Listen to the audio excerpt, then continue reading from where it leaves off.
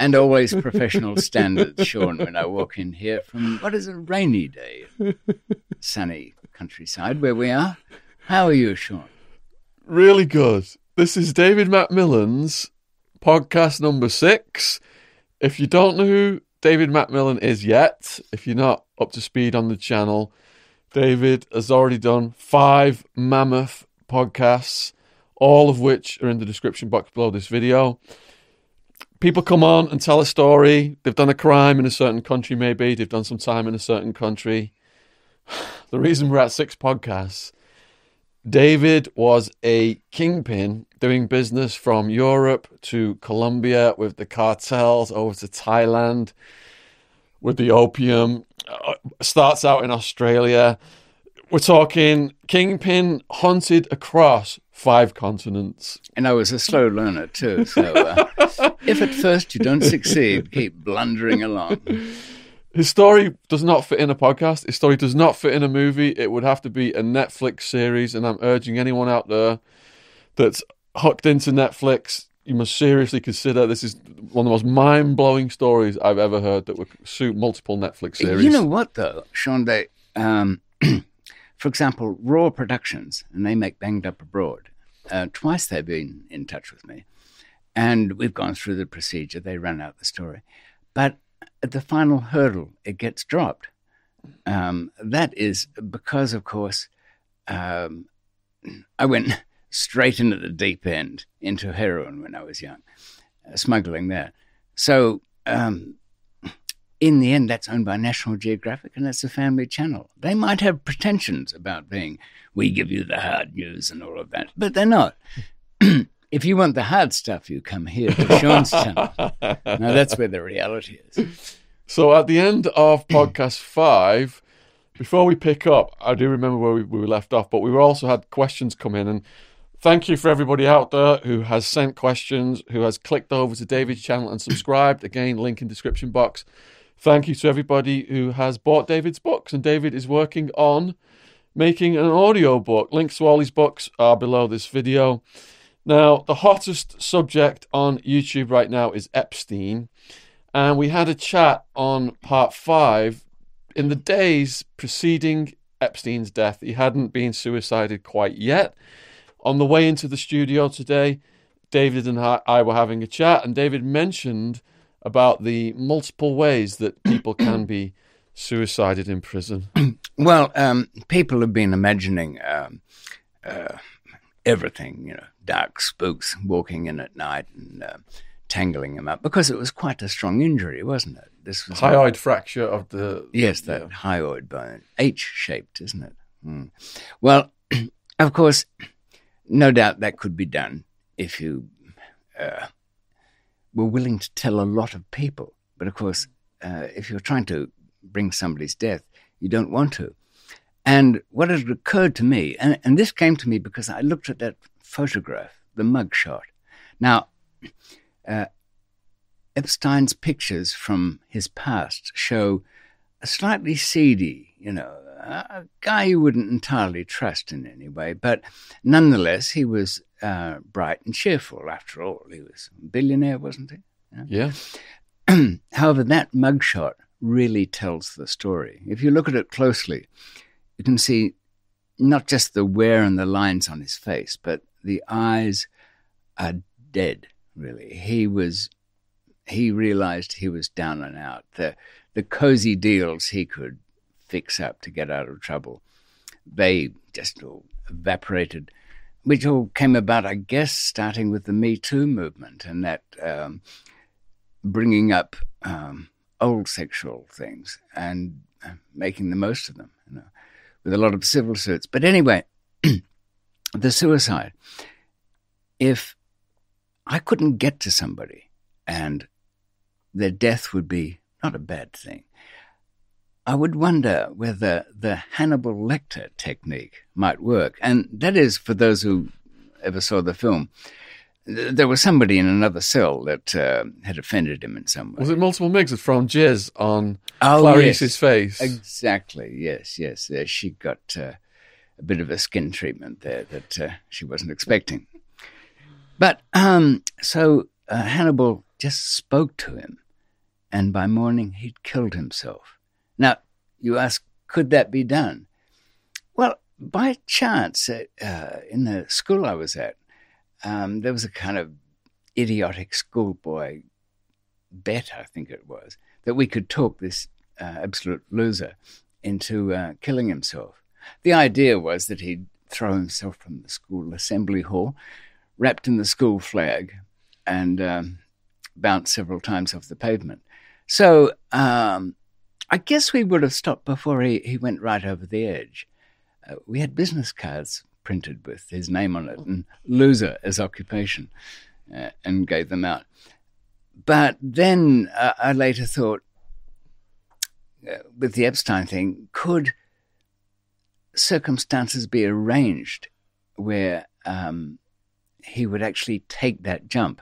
Now, for those who've just tuned in, during a smuggling career that had really probably not more than 4 or 5 major arrests, but of course there's a lot of jail time in that. And I did pay attention to the jail suicides because I'd thought of that, twice anyway, seriously myself, and how determined those people are, and how difficult to pick beforehand.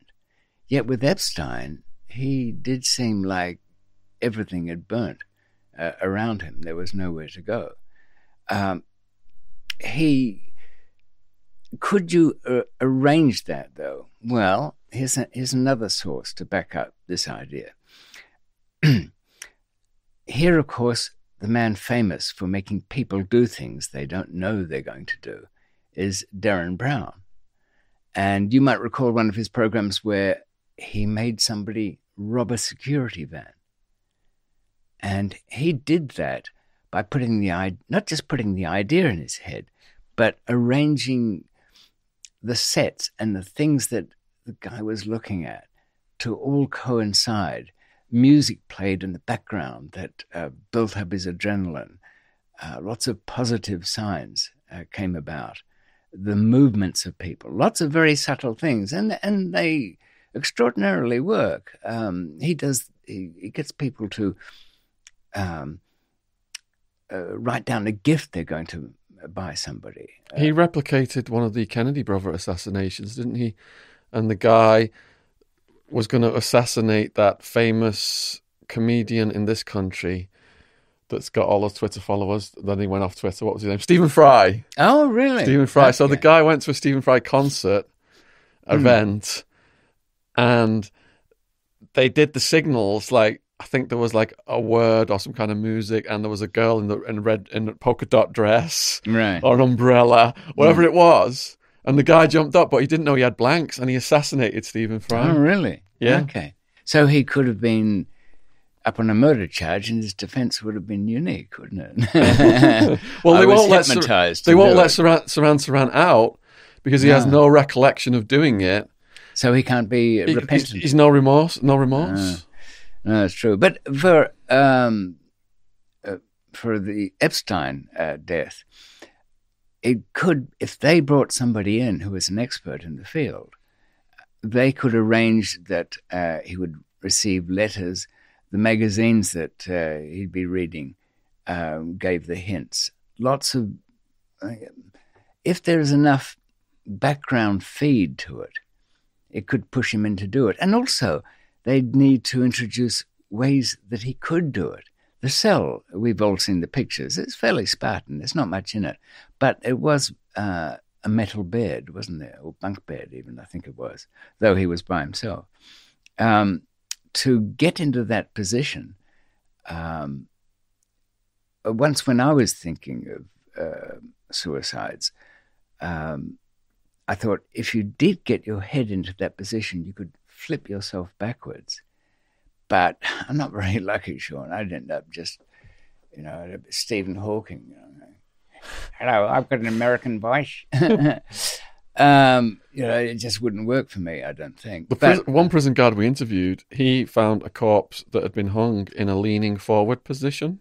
Yeah. And the person had just leant into it and choked to death. The corpse was still in that position when they found it. There was a suicide in Supermax I was in, where the guy had managed to get enough grip with bed sheet on a window frame, but he nonetheless took the trouble to have something around his waist which would secure his feet from getting down. So, I mean, that's determination to do it. We had another guy on here who said that people committing suicide just by rolling off the bunk. And then what? And just falling? What, from 3 feet or something? Can you guys remember what he said specifically? Well, there goes the 12-foot rule, doesn't it? Which is what... who was that famous executioner in the UK? He used to snap the neck every time. Oh, yeah, he was quite efficient. And I think it is about 12 foot, which is coincidentally what a parachute jump is. Right. So don't get tangled in your chute. No, that's for sure. Now, if Epstein had been, by covert means, given that information about how to do it, that would have been in mind. Because I found that with jail suicides, it's the means that are the hurdle. If prisons had a little button there that you could press and you'd no longer ever have existed, well, a lot of people would have pressed it. And also for people who've just come in on the show, the reason I'm talking about jail suicides is simply the places I've been in. Supermax in Australia, a couple of very awful prisons in Thailand, and where we'll be going soon into Pakistani jails. Just a little question about what you said on Epstein first then, because that is a unique perspective from your own experience and knowledge. And I haven't heard anyone discuss that scenario, and it's made something click in my brain then. Yeah. So you're saying Epstein was killed possibly by the Hannibal Lecter technique, which is a transmission of words from one person to the other. That's right. There is certainly, even though I'm not in favor of conspiracy theories, he certainly possessed information which would embarrass a lot of people. So there's motive there. Well, what if those words were, we'll kill your brother, we'll kill your outstanding family members, we'll kill Ghislaine Maxwell, your right-hand woman, unless you take your own life? I don't think that would necessarily work. People are fundamentally very selfish. And even when it comes to siblings and family members? Well, think those in your own family for whom you would die willingly. There may well be. I mean, there are in mine. Not that they're so great. I'm just, I don't care much. But that would be an additional aspect of it. I think that could be more fuel to the fire of building this psychological pressure. Or what if he was just so fearful of the entity that he was exposing that he knew he just had to do that? The word came down from them to do it or else. For example, with Escobar, people knew they couldn't escape his clutches and they knew he was going to capture them. Some of those people got so scared they just killed themselves. That's true. And famously in The Godfather too, one of the captains cuts his wrists in a bath because even though he's under secure witness protection by the FBI, Don Hagen, the lawyer, comes in and says, look, we'll give you the option that they gave the high-ranking ancient Roman elite of killing yourself. So that message was quite clear. I think there are circumstances which, yes, family threat, which could have been. But I think what would have finished him off psychologically was this void of shame and emptiness that, because he, after all, was rather addicted to his lifestyle, wasn't he? Sure, he liked young girls, but that was just part of his control and overarching wealth, kingly, you could say. Now, to have all that swept away, let's imagine a king who's lost his kingdom, and he has nothing, and he has pretty much years in a dungeon, and he was not young. Let's just say he would have spent, 8 to 10 years in prison. He would have come out an old man, no doubt ruined by all the civil suits, with nothing, and shabbily walking around the streets, ostracized by the people who would no longer want to know him. Because even after his first case, which was 10 years before this case, and he was convicted of stuff, and everybody knew, a lot of people knew what he'd done. Bill Gates, Prince Andrew, all these famous scientists, MIT, all these people still hanging out with him and taking his money, some of them. Oh, that's true, but the way that case was resolved with the fix, The prostitution charge, it gave them the confidence. This is a man who can control what happens around him. It's a curious times we live in. These sex cases are, twisting into a variety of social memes and swings of the tide.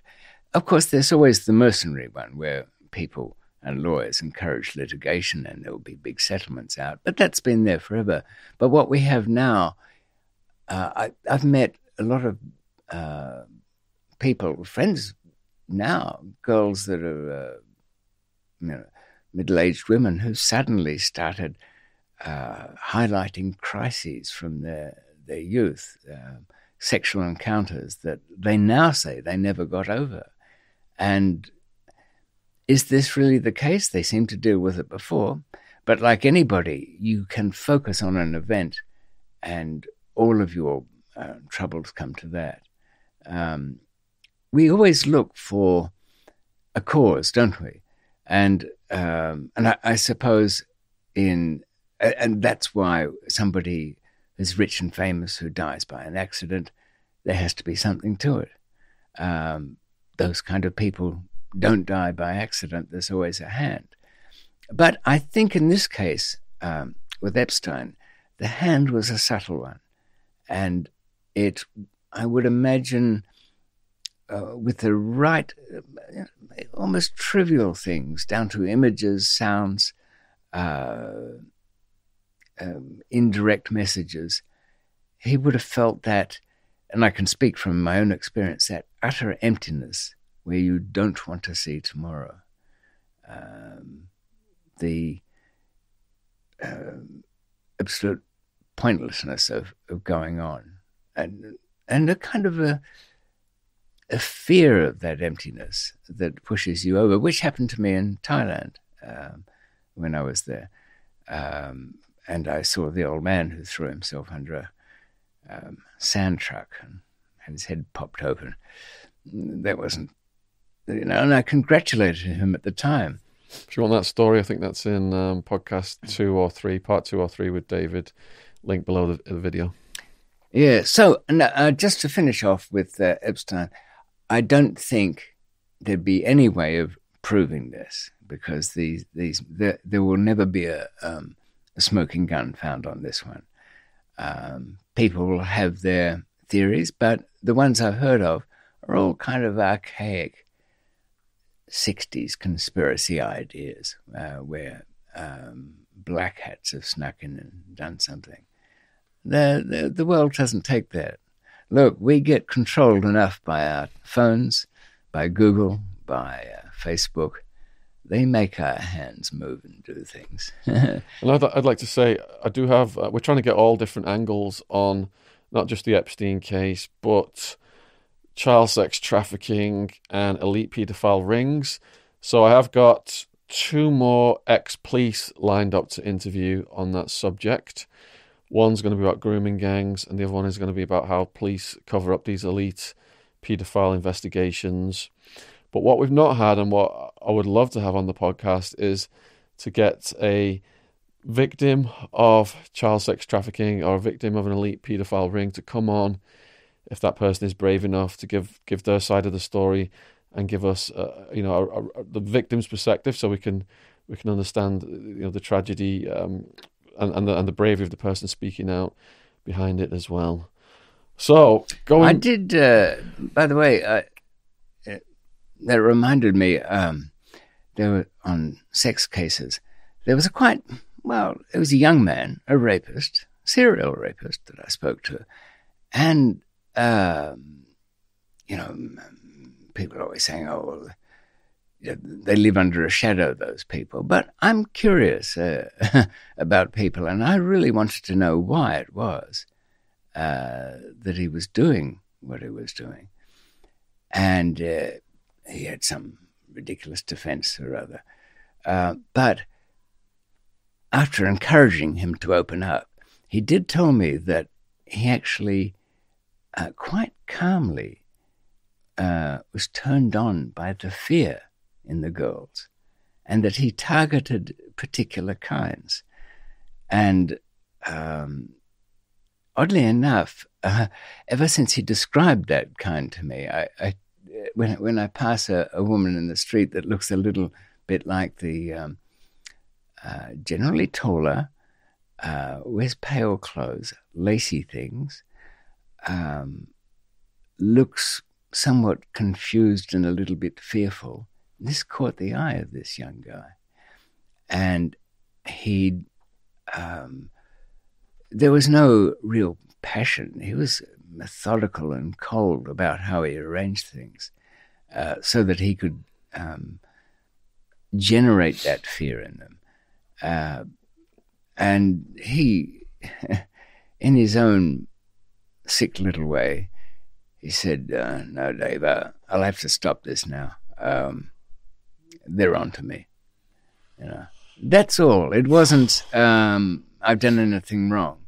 It was a bit like, no, I'll have to give up stamp collecting because, everything's just like printed from the post office now.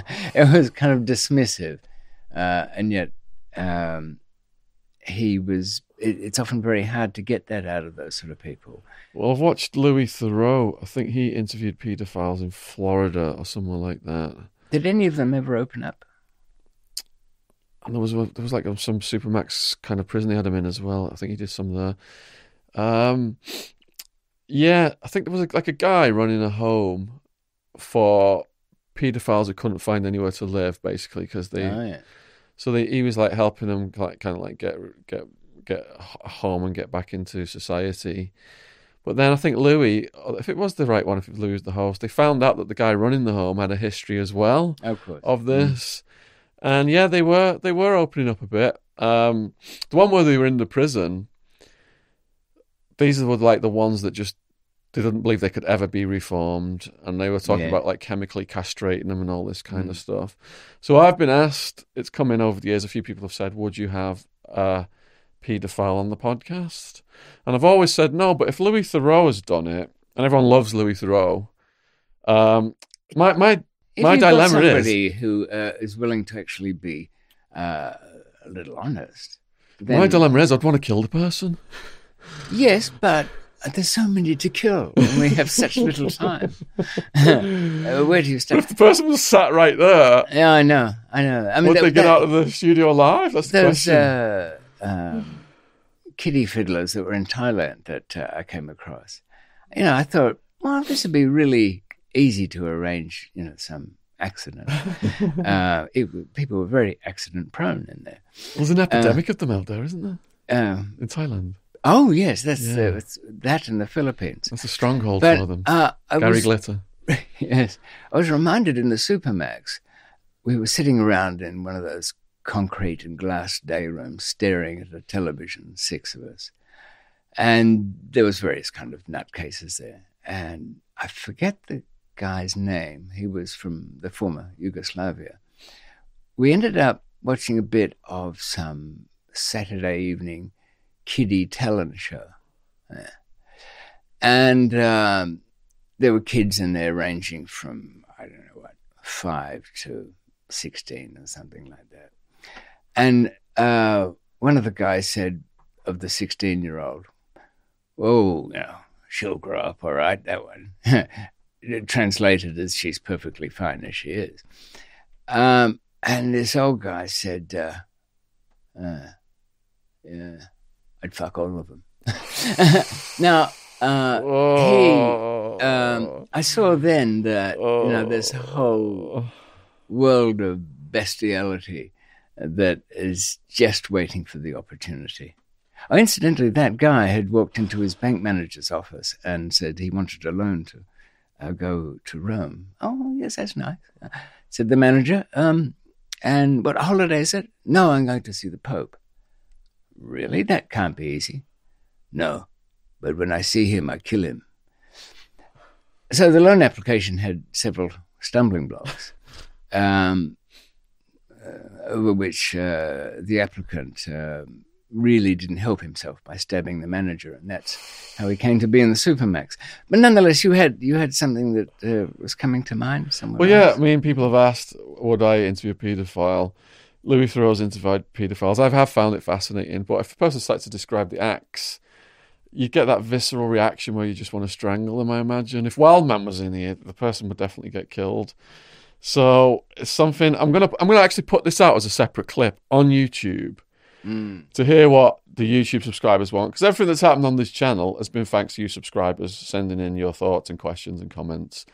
If you absolutely do not want me to interview a paedophile, I will not do it. If you think that should be done from a criminological perspective, then I'll consider it. I'm not saying I'm going to do it. I'll start to consider it, because there's a lot of possible blowback that could come from that. And James, if you want to timestamp where we are on this, because I'll take all this out as one big clip as well.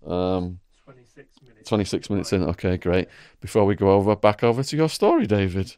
So I had my breakfast, and then I'm reading Unforgiven Destiny. Yes. And I've gone way past where we were at now in part 5. In part 5, we finished. You had your passport with the passport photo, and they had scotch taped your photo, the exact same photo from the passport. 8x10 colour glossy.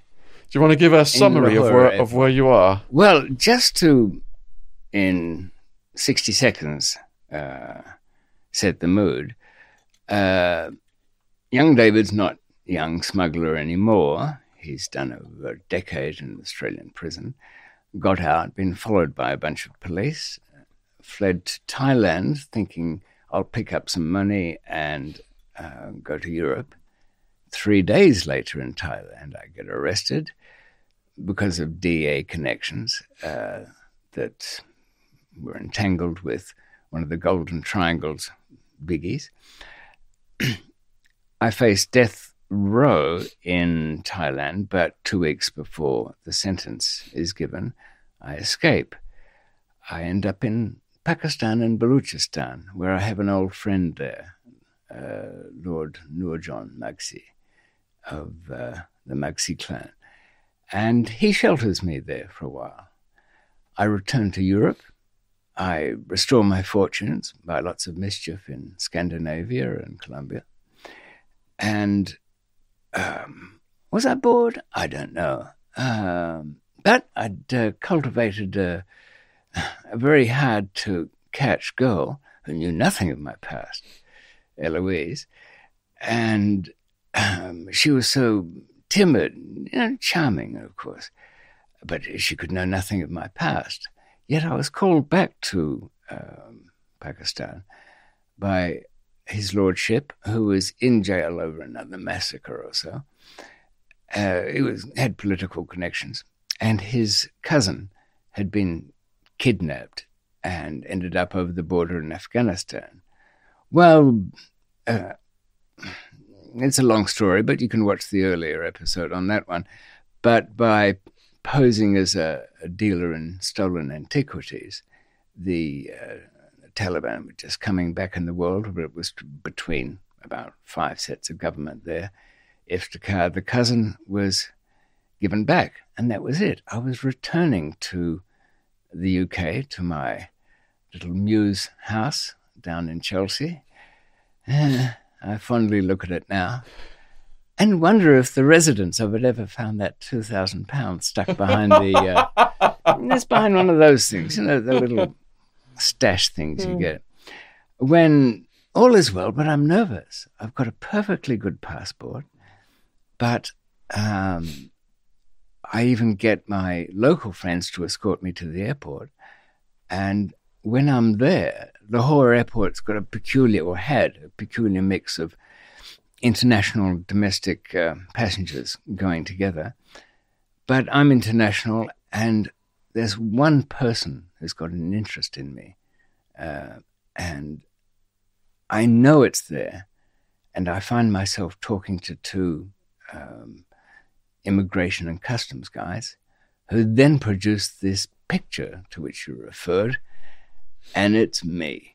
Now, there's one thing you don't want in this world, is to find yourself in a fairly ruthless country, in an airport where people get taken away, never to be seen again, and having some official wave around a fifth-generation photocopy of your passport photo. I was a bit speechless. I'm not normally so. It was so undeniably me. I think one of the officers was warming up to some bribery there, because he was saying, well, it's a similarity. You're my guy. You know, they stand forward, these people. You know, somebody wants to be bought off. You know, that's his greeting card. He sprinkles a seed of doubt over the most plain allegation that there might be. And it was a kind of odd passport, because it just had the one entry stamp into it. A British passport it was, and genuine at that. So this bears investigation. I've got my friends outside. One of them even works for the immigration department. Surely they'll be there. They were going to wait for me, Sean. They promised. Yes, they dropped me off at the airport and said, don't worry, David, we'll stay here till your flight takes off. Any trouble? I said, well, that's what I arranged. You said you'd bring somebody out here. Yeah, here's our man. I get taken out in the front. What is it? It's a ghost town. On instinct, there's nobody in the most crowded place. They've just... I bet you they even saw me in the company of policemen and thought, yeah, well, we'll let him sort that one out. So then I get led away. Now, why is this so extraordinary? It's because, as one of the officers said, it never happens. Even fleeing dictators don't have their picture stuck up there. Somebody's gone to a lot of trouble to know that you're here, and because it wasn't even an inquiry from there, it was from Karachi, not Lahore. Is there any way around it? This is not a place where you ask what the charges are and then ask for a lawyer. It doesn't go anyway that way. If you start asking for a lawyer, all you're doing is inviting somebody in to feed at the well, you know, to take some more money off you and throw you back into the pit. So I was flown to Karachi, and even that's unusual. Somebody was bankrolling this little mission. I don't know what it is that's at issue, but one of the guys said, well, it's something to do with the National Narcotics Police. Mm. Okay, you know what, I'm thinking Thailand. Okay, this has come back to bite me on the bum again. I'll deal with that. I get there into Karachi. I'm left in a room for a little bit in the narcotics office. And then I'm already working on the plan. This shouldn't be too difficult, jurisdiction, all of that. But two Gora come in. Gora's sort of slang Urdu for a white man. And one of them was a familiar face. A little older than when I'd seen him last. But it was my old chum, Bill Schenkman. Now he, viewers, was a young DEA agent who was in on the bureau when it first started. He was in ex-Vietnam, low-ranking soldier, went over to that, had some disasters and wasn't welcome everywhere. And he, for some reason, became, well, I wouldn't say obsessed maybe, but it was a hobby. Destroy Macmillan as you can and when nemesis. The opportunity comes up, because he was there for the Thailand arrest, which was in very unusual circumstances too. So he walked in, and Now, you could expect the villain, I'll make him the villain of the piece, to have some good lines, but they don't. I mean, what does that policeman who's been chasing you all these years, what does he say? Well, he said, "You're in trouble now, Macmillan. You won't find this country so easy to get out of." Okay, and that was about it. He was with the young guy and just, I suppose, breeding the next generation of pests. I did say to the Pakistani narcotics guy, "But you work for the Americans. Is it good? Are they your friends?" "No, I'm proud to be what am I? Narcotics officer." All of these people were not really going to be helpful. Bill had come in, he'd done whatever he'd done, and then I was thrown in another pit. And eventually I was taken to a room and asked, "What do you know about your last operation went bad? We got one of your men, one of your couriers." I'm thinking, how far back does this go? Has somebody confessed to something from years before? I can't think so, because I'd more or less retired yet again, and I couldn't think of anybody I knew around the place who was working. So I thought, well, I'll take the traditional stand and said, "Look, really, I'd like to help you, but I have no idea what you're talking about." He said, "Well, we've had people like you in before. You're going to have to see the doctor now." Now, there's a sick kind of thing in the world of police brutality where they like to use medical terms as though there's some kind of justification for what they do, or there's a system, or there's some professionalism. I don't know what the hell. I suppose they want to scrape themselves off the floor of being the slime they are. But the only reason this frequent and usually empty threat meant anything was there was a tea caddy, a kind of old-fashioned tray in this rather jumbled office. And on it, instead of a teapot, was a 24-volt truck battery with some alligator clips. Was that for show? I'm reminded of that scene in Silence of the Lambs where the girl's down in the pit and she looks up and she sees fingernails stuck out there. I'm sure on those alligator clips I saw a bit of flesh hanging off one of them. But put that out of your mind, David, I said to myself, some money's got to talk here. But as you know from my earlier adventures, you have to have the person there at the right time and all of that. The next guy to walk in, he sat down, big, kind of chunky, good-looking. He could have been in an Indian adventure film or something like that.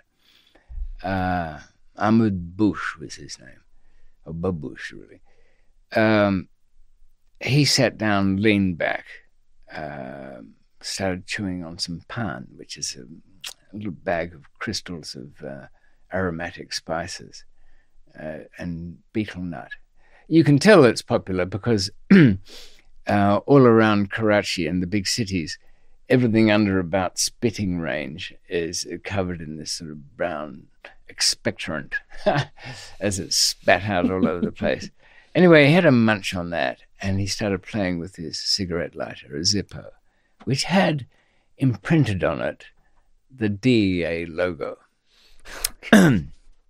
Things are not going good here. I looked at him, and I could tell from his manner that he was from what would be an upper-class Karachiite family.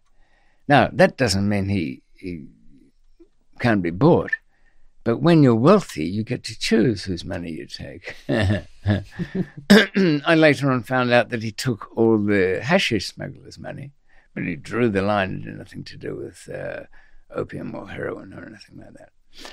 Well, that make him an honest man? No. But it seems he'd been not seconded, but he'd undergone some training with the DEA in Washington. And that's where he met Uncle Bill Shankman down there. So, but I thought, surely there's got to be some substance to that. But I kept up my denials, which... The thing is, if you get arrested in some place that you don't know the rules, watch a few of these things, because it'll help, honestly. Firstly, and I didn't know this, you can say what you like in a Pakistani police station. You can sign anything they give you to sign. It doesn't make any difference. None of it is admissible in court. Such is their record for torture and duress that no judge there will even entertain it in the courtroom. Now, of course, you don't confess to anything which will get anybody in any trouble, but nonetheless, you have to be fearful of that.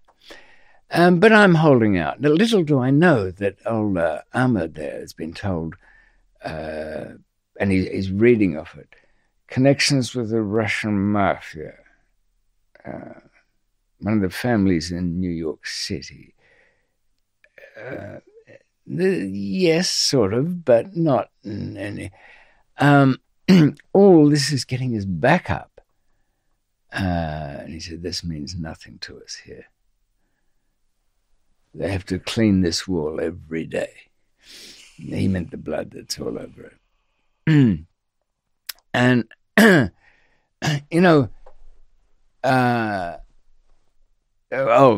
just to fill in the blank here, somebody had been arrested at an airport with a couple of kilos of heroin some weeks before. But that's about as much as I knew on that score. Now, in addition to the truck battery, there are a range of interesting sticks along on the wall. And I'd heard stories, none of them pleasant. Have you ever found, Sean, that during the course of your life, you've asked yourself questions about something dire and dark and said, I wonder how I could deal with that, or I wonder what that's really like? Have you? In Sheriff Joe Arpaio's jail second year, when they told me I was facing a maximum 200-year sentence, that was probably the most I was pushed to kind of a suicidal insanity questioning frame of mind. But I was thinking of those things where you ask yourself, you're curious about something and then dismiss it by saying, well, of course, I'd never be in that situation. There's people watching this who say, well, this is fine, I can click off. Like, could I take a crucifixion? Things like that. Yeah. I don't think I could. You're not allowed to drink while you're up there. They put a vinegar on a sponge, and your well-wishers. There was an author out of Soho that went over and got crucified in South America or Central America. And there was a storm and lightning struck and the cross fell down. Sebastian Fawkes, I think he's Sebastian. Right. A Dandy in the Underworld is his book. It's absolutely brilliant. He's dead now. I think he OD'd. It's a good title. It sounds worth reading. Yeah. No, well, I had asked myself, what is this about torture? Is it? I know there's something bad about it, and there must be something more about it than just extreme pain and being tormented. After all, you hear those stories out of South America where people turn on their own children. They've been. How does it work that your mind gets warped, and what is its essential evil? Good questions, perhaps, not ones I wanted answered in what followed. So a cretinous guard came in, chained me up by the hand, and some heavy chains, and then Babush, kind of matter-of-factly, like arranging his desk, pointed to the table. And this guard had a gun. He said, don't try anything with this guard. He's an ignorant village guy. He'll just shoot you. He does it all the time. I tell him off, but he doesn't listen. So shoes come off. They start with the canes. Now, the reason of the beating of the feet is because it doesn't show. The foot doesn't show in its bruising. So when you, and the way it works is, I found out, because it's like a jolt of lightning when it hits you, when that stick lands on your tendon, it tugs at all the nerves that get sent straight up the leg and into your middle. And that hurt, but it was kind of like surprise, really. So I started to say something to him, and the village idiot started slapping me around the head. Not too hard, but just to make the point, no, you're getting beaten now. That's what happens now. You don't say anything at the moment. So, and he must have been a cricketer, old Ahmed, because his aim, for the most part, during about 20 blows, was pretty much in the right spot, apart from a couple of toes that he got by accident. I'm thinking, and you start to scream a bit, by the way. I'm thinking, okay, don't break anything, because it'll take a lot of healing here. But this is a rational thought. Things start to go when it doesn't do it. I asked him what he wanted, got a couple of slaps, and he yelled out the truth. Well, that's a broad statement, isn't it? That doesn't get us anywhere. Whack, whack, whack, whack. So when that, he paused for a bit and then kind of politely said, do you want a cup of tea or something? I'm thinking, all right, I'll try this. Look, my family has a lot of money, and whack! He had a hand like a side of beef, and I'm not big. So when he knocked me, I literally flew off the chair and ended up on the floor. I thought, maybe I came in too quick with the bribery or something like that. I warmed up to it a bit. But he'd kind of got his own clipboard, Sean, with I'm going to this sort of point. And now I'm starting to remember the spycraft rules of confessions under torture. You put up with as much as you can, then you appear to break down. You give one story that's not to be believed, then you break down and give, what's supposedly the spycraft rules of torture. Did you say? Yes. And where did you pick those up from? Well, Le Carre, who knows what he's talking about to some extent, that's the spy thriller writer. But also to a couple of scallywags I met who ended up in bad places. So you had pre-programmed yourself if you've ever got into this situation? Yes. I thought, there's no avoiding, because they like to do what they do, there's no avoiding a certain amount of damage, but you don't want to lose any vital organs. So you put up with as much as you can until you think something's going to be irretrievably damaged. When you say you put up with as much as you can, how do you mentally focus? Your body tells you when you've got to get out of this. It's also, there's a very different thing here, which I'll get to in a minute. When somebody else is inflicting it upon you, we could probably, under some circumstances, sit here with a pair of pliers and pull one of our own teeth out, because there's no anxiety. You can stop, even though it'd be hugely painful. And you hear of those things where people have been trapped somewhere and have to chew through an arm or something to get free. You think, well, how could they do that?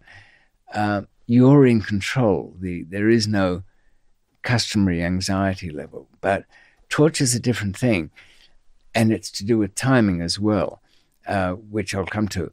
Did you have a technique when this guy was hitting you? Like, did you go mentally somewhere else? You can't. You're just there. You learn that the part of your brain that does the talking is an independent office. It will carry out your wishes to some extent, but at an animal level, all the true thinking is going on somewhere else. So your whatever is essential that you remember, that is in place. But I'd spoken to a couple of people who'd been in Iran and been tortured there, and the funny thing was they were never quite right after that. Never quite right. But this was just a warm up. Then when he wasn't getting anywhere, and I was kind of developing during the break, during the intermission. Would you like some pound? He said. It's quite nice. Even my wife likes it. Yeah, this is the same guy that was doing this a few seconds ago. And, I'd been told it was lucky he was a professional at what he did. Getting nowhere there, then the truck battery comes into play. Now, the thing about pain is that nothing beats electricity. Ask your pro torturer, he'll tell you, Sean, no, you can pull all the fingernails out you like. When you get that juice flowing, nothing beats that. Okay. Now, I had by then what I considered to be the highest level of pain I could imagine of a blocked kidney stone. That sounds little, but it is extraordinarily painful. You're screaming and all of that, crawling around the floor, wanting to die. Except, strangely enough, it's your own body doing it to you, so there isn't the key timing thing that comes out.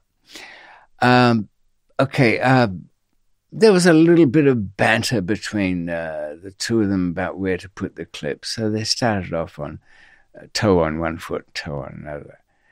And then with the other lead, just a little intro.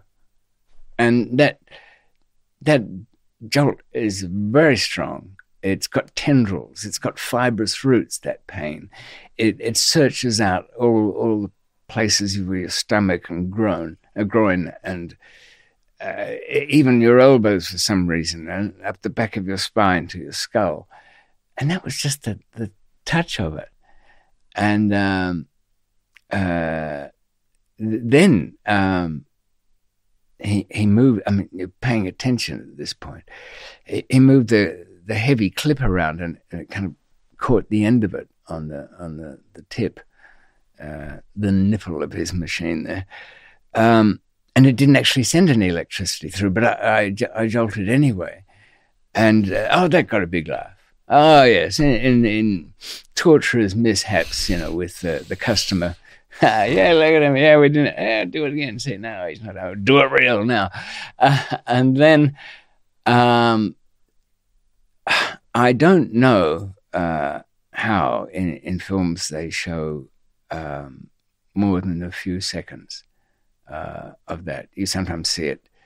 I don't know. I can't watch those things anymore. Some part of my brain's counting seconds.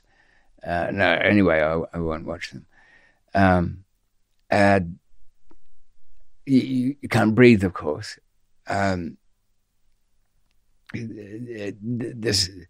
It's like some kind of 1,000 fish hooks on fire drawing at your very insides.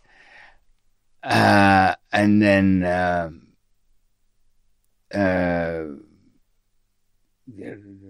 what do you want I'm saying? I don't know what I'm saying.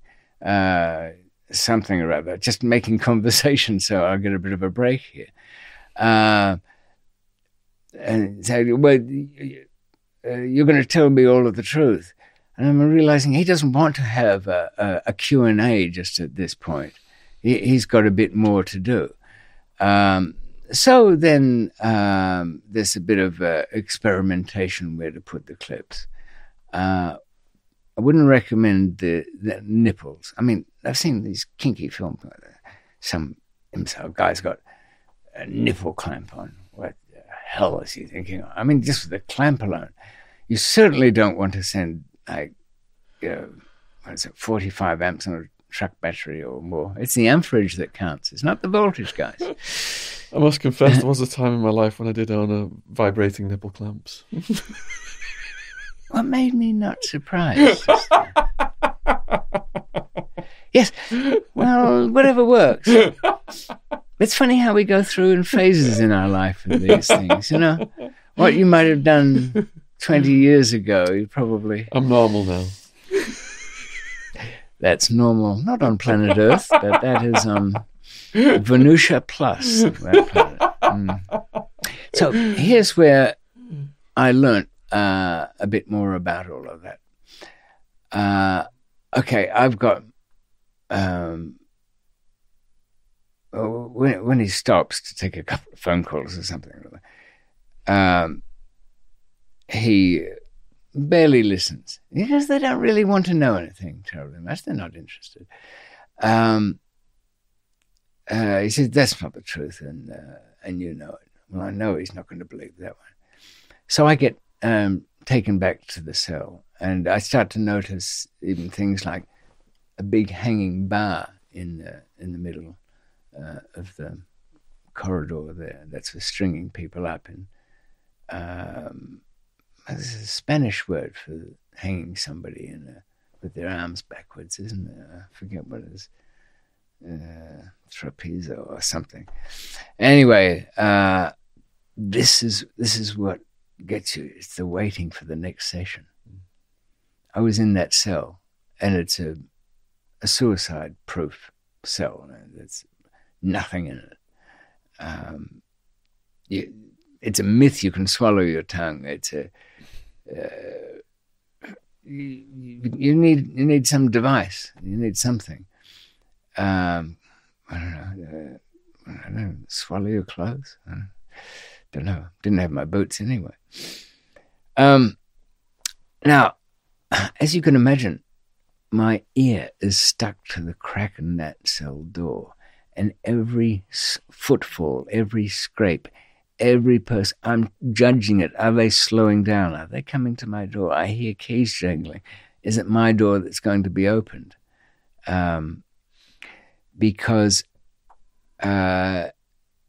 he took me back, had a little bit more, mostly just slapped me around. But he was tied up with something else. But I knew, he was saying all those things they say, we'll really get started when you get back again. I came to have really most of my questions about what torture is and what's going on and why it's bad. What is happening is, as we become who we are by our brain responding to the DNA, of course, but also our life's experiences, and it wires itself a particular way. This repeated torture sessions utterly rewire that brain.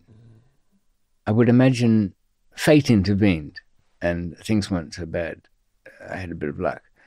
But I know that somebody who, you can imagine the poor bastards that go through daily torture. Think of Pol Pot's regime in Cambodia. They had a mattress. It wasn't a mattress, it was a bed frame. And that the whole thing was wired up, and they used to throw water over people and charge them.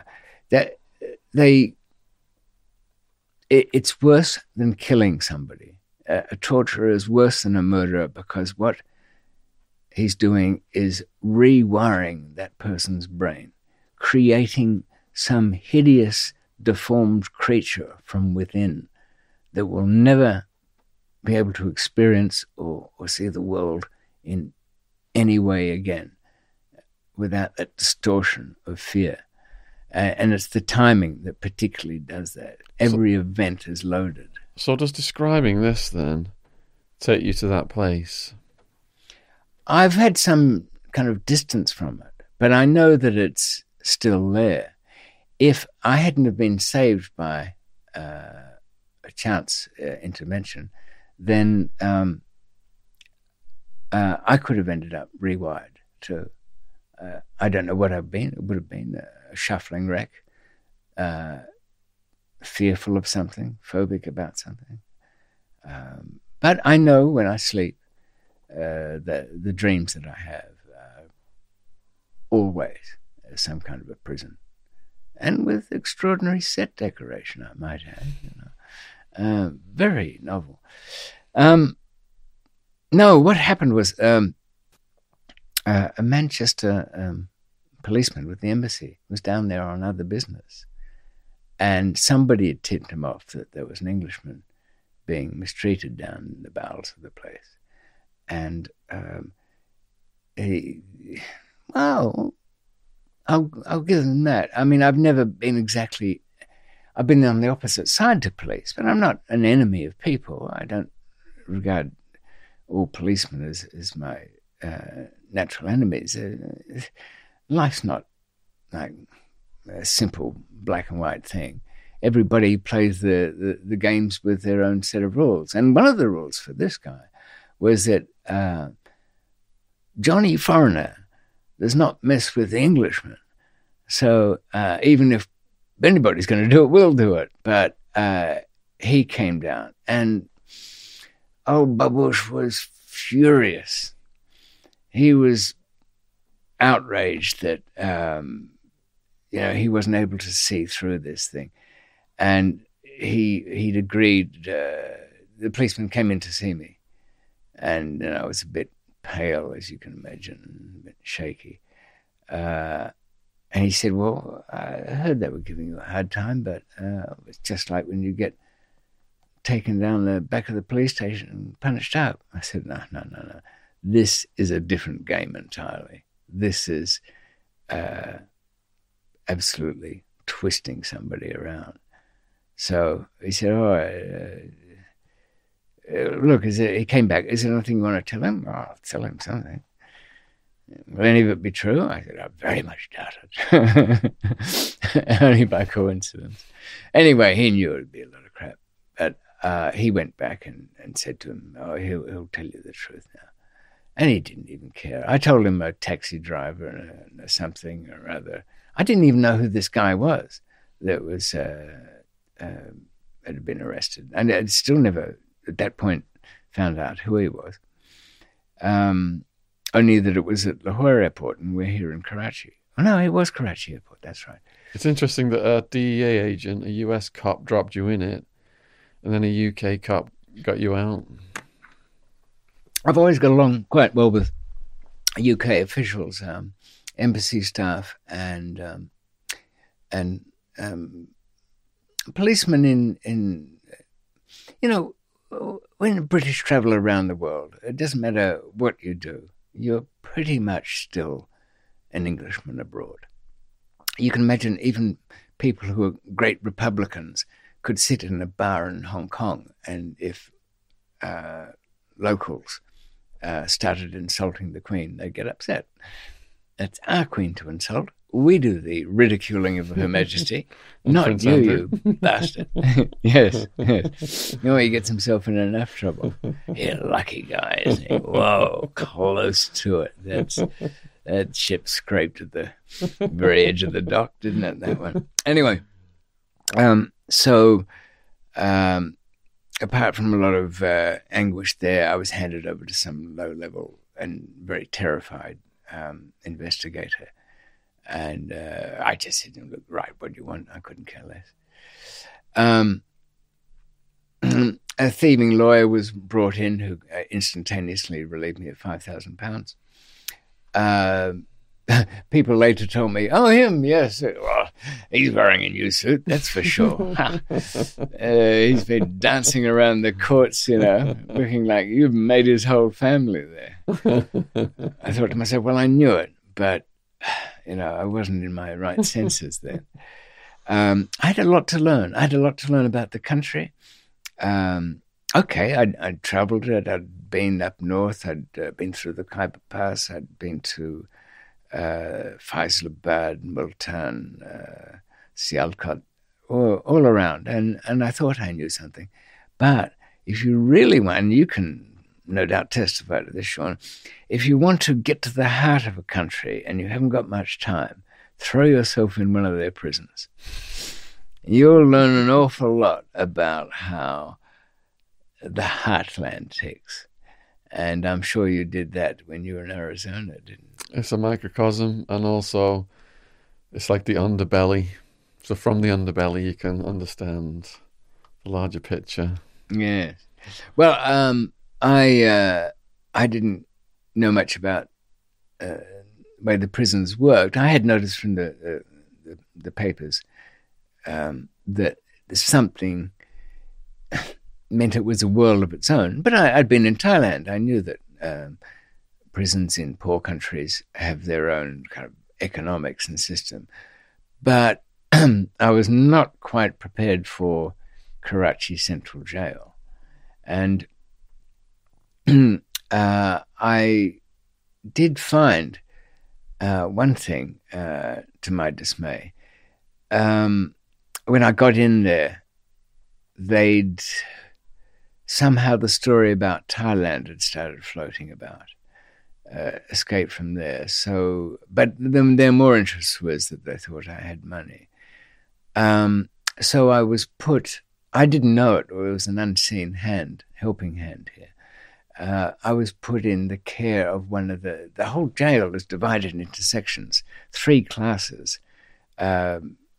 C class, just regular poor people, sleeping on the floor in overcrowded dormitories with a hole in the floor to take a crap in, eating a few beans off an old newspaper. B class, people, as the law says, an English law I should add, that if you've got an education, a taxpayer, various other things, you're entitled to a better standard of accommodation.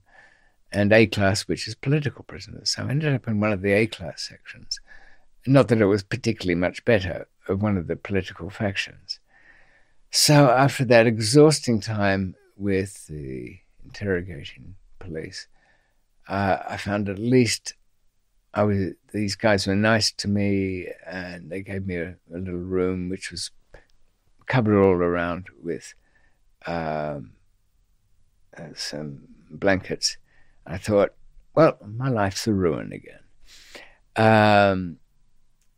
I'd been rich when I was in Australia. I'd had my own caravanserai crossing the world on the old Silk Road, and lost all of that, got out of Thailand, built it all up again. I've got a girl in London who knows nothing of what goes on. No doubt this will destroy me in various ways, but really, at least I'll get a peaceful night's sleep here. No. Door opens. They leave the doors open in these sub-compounds. Mr. David. We've got a friend for you. What? Another Englishman. What do you mean? Your case. He's the man. And you know who lumbered through? The cretinous, broken down, liver-puddling, flat-faced, cauliflower-eared ex-boxer Billy Green. Last seen at a cafe somewhere in South Kensington, where I handed him over to some Danish guys, and he was going to organize couriers. Did he organize? Yeah, he organized himself so he could scoop up the money. Did it work? No.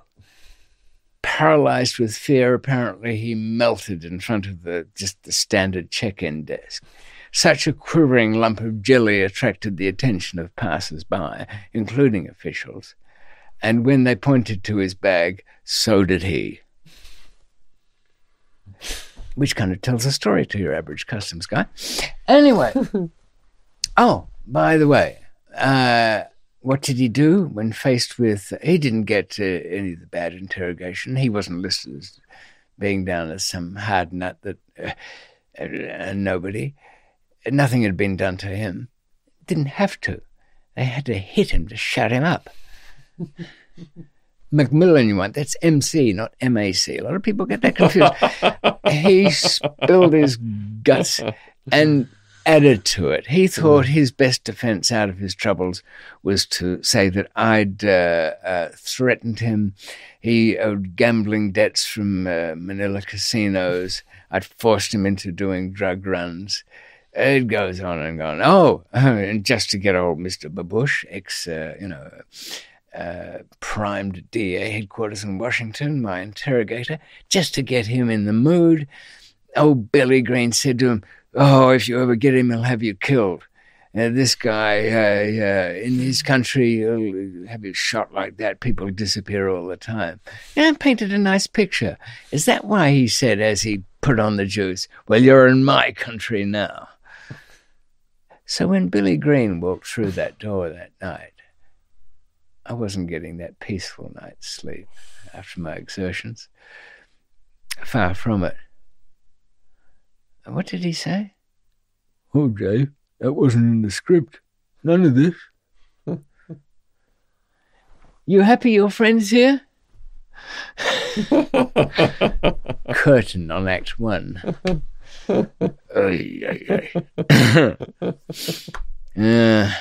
So, well, this isn't going to be so straightforward. I've got my own problems.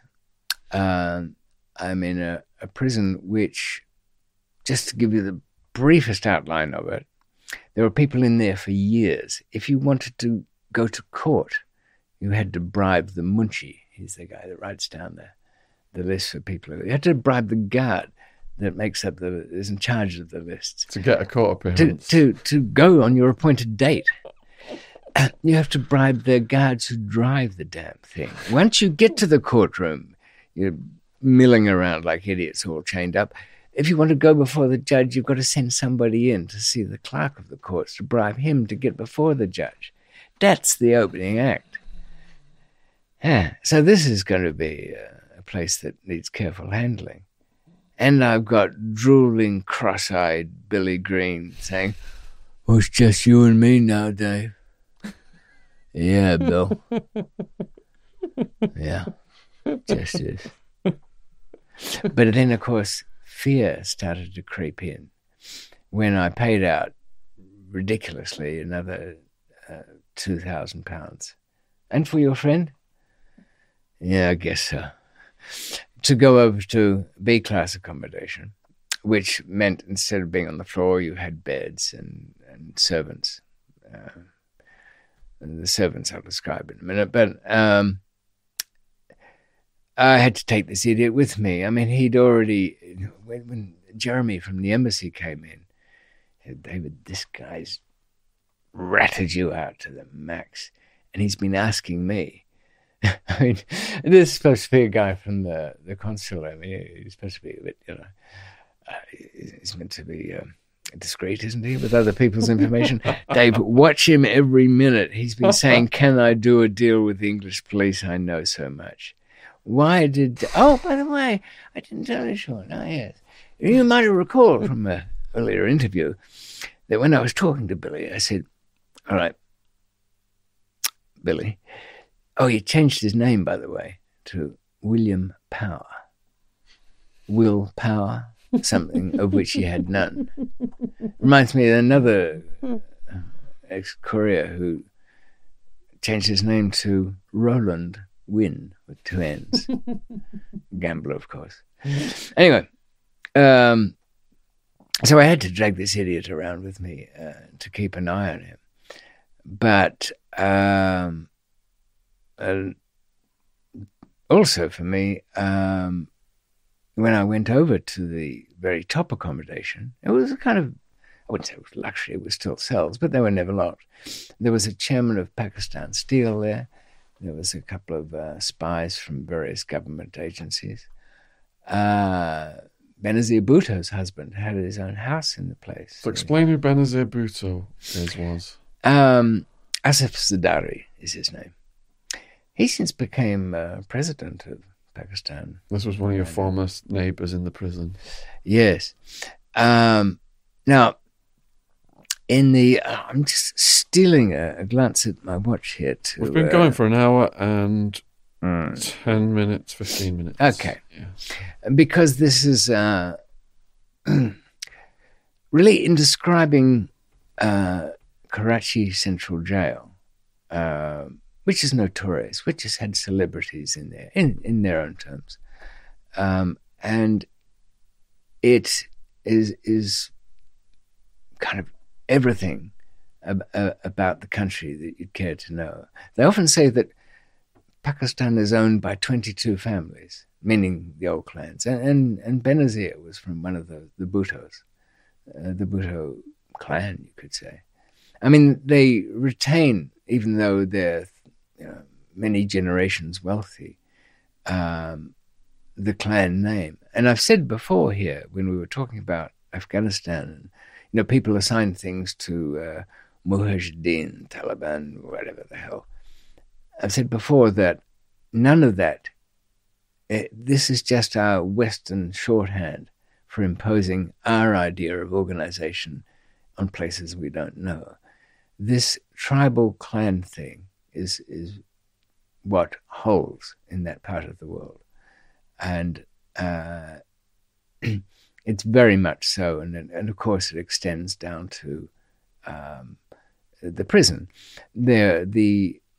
I think I spoke before when I was in Peshawar on the Afghani border getting help from one of the Afridis, the so-called Jews of Pakistan.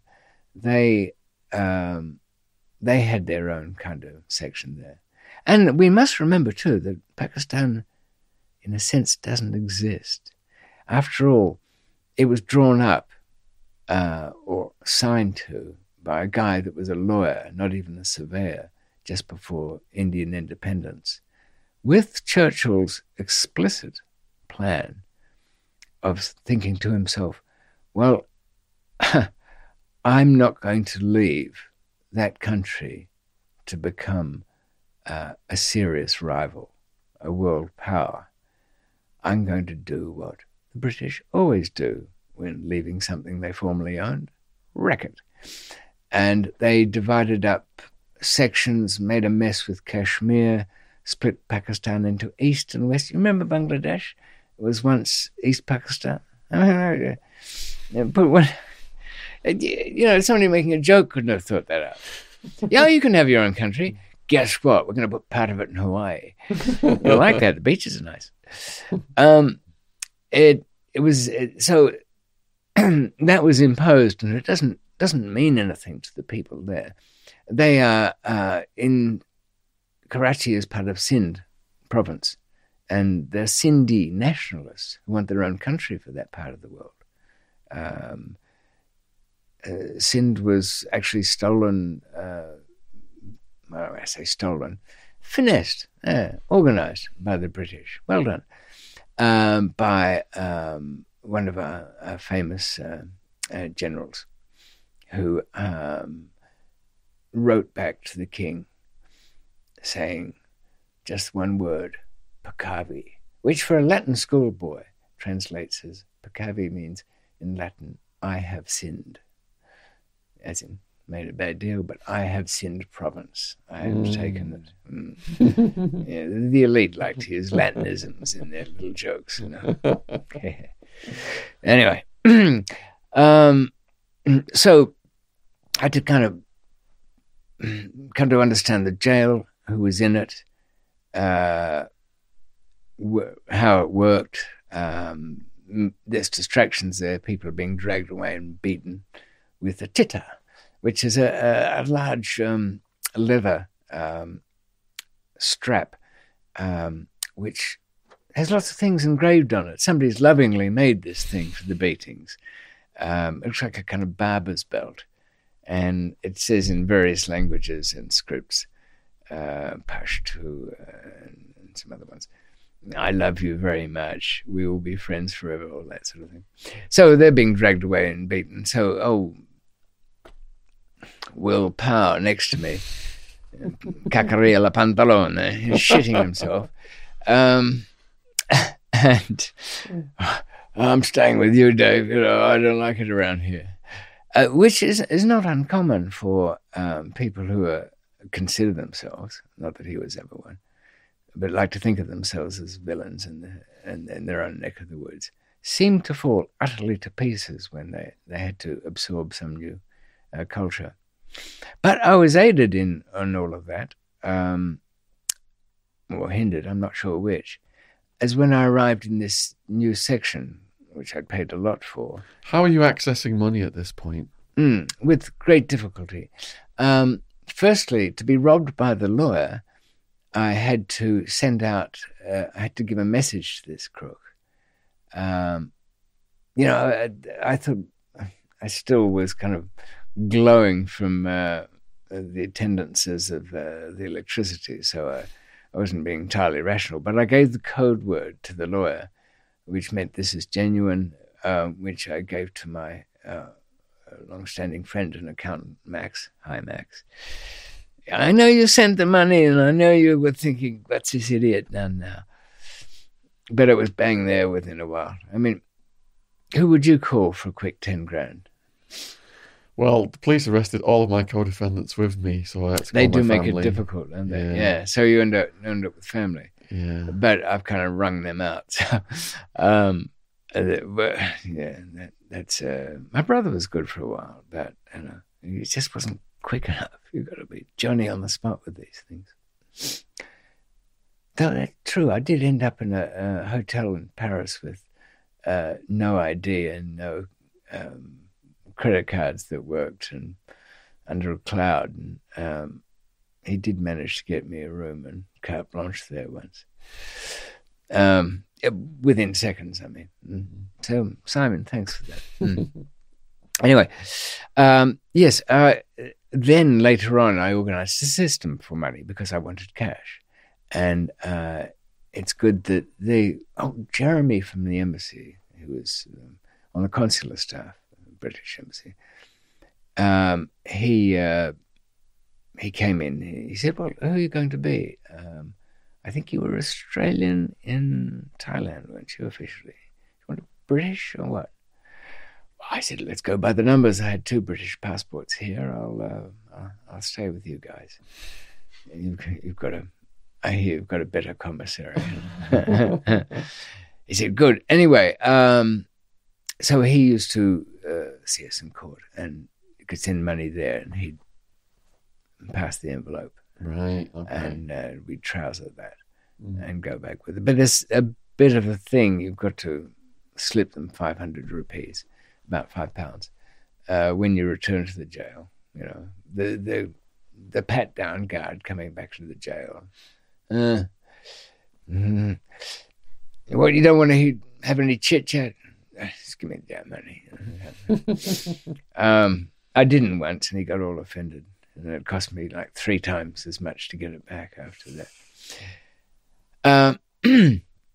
So you need cash to organize the grocery shopping. The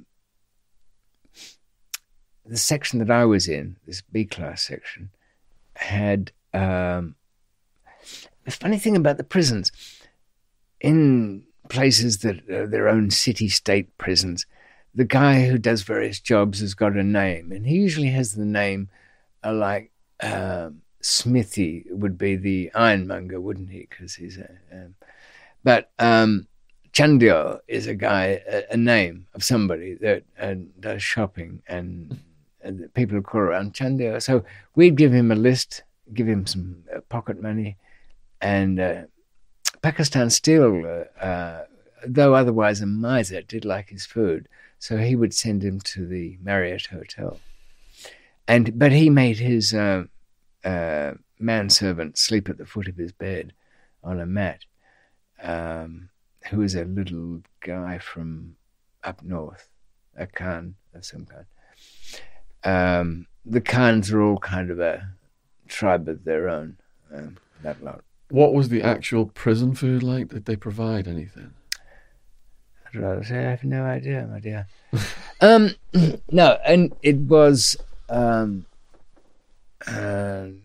very watery lentils. See, I asked myself once, Sean, having not learnt from my experience in the dungeon with the electricity, I said, what would it be like if you actually had to live on this shit? Anyway, it's a watery dal and very gritty naan bread. Very thin chapati. Yeah, that's it. Okay. Yeah, don't even think about meat. I forget that. No, not getting it. But Chandio did his shopping, and so he would, and I would need servants, of course. Really? Yes, Mr. David. You have two servants. You have a Badashi and a Dobiwala, who does your laundry. And Badashi kind of did everything. Ruined your food, bought the wrong things, got himself into trouble that would be expensive to get him out of. Mine had been in there 5 years and had one eye missing from conversation with the police that didn't turn out to be... What is the procedure for them to be allocated to a person, a servant? Well, it's a good question, because I would have thought there was something even...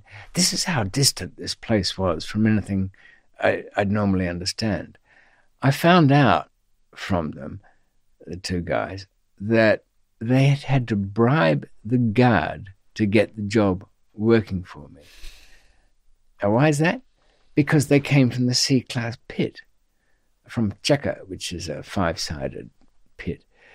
And to have a job working for a person of allocated and official class would be good. They could eat well. They'd maybe get a little bit of extra money. They could move around the prison and move things around, do things on the side. All that good stuff for them. But that this fat pig that was in charge of giving out those sort of jobs, he did well.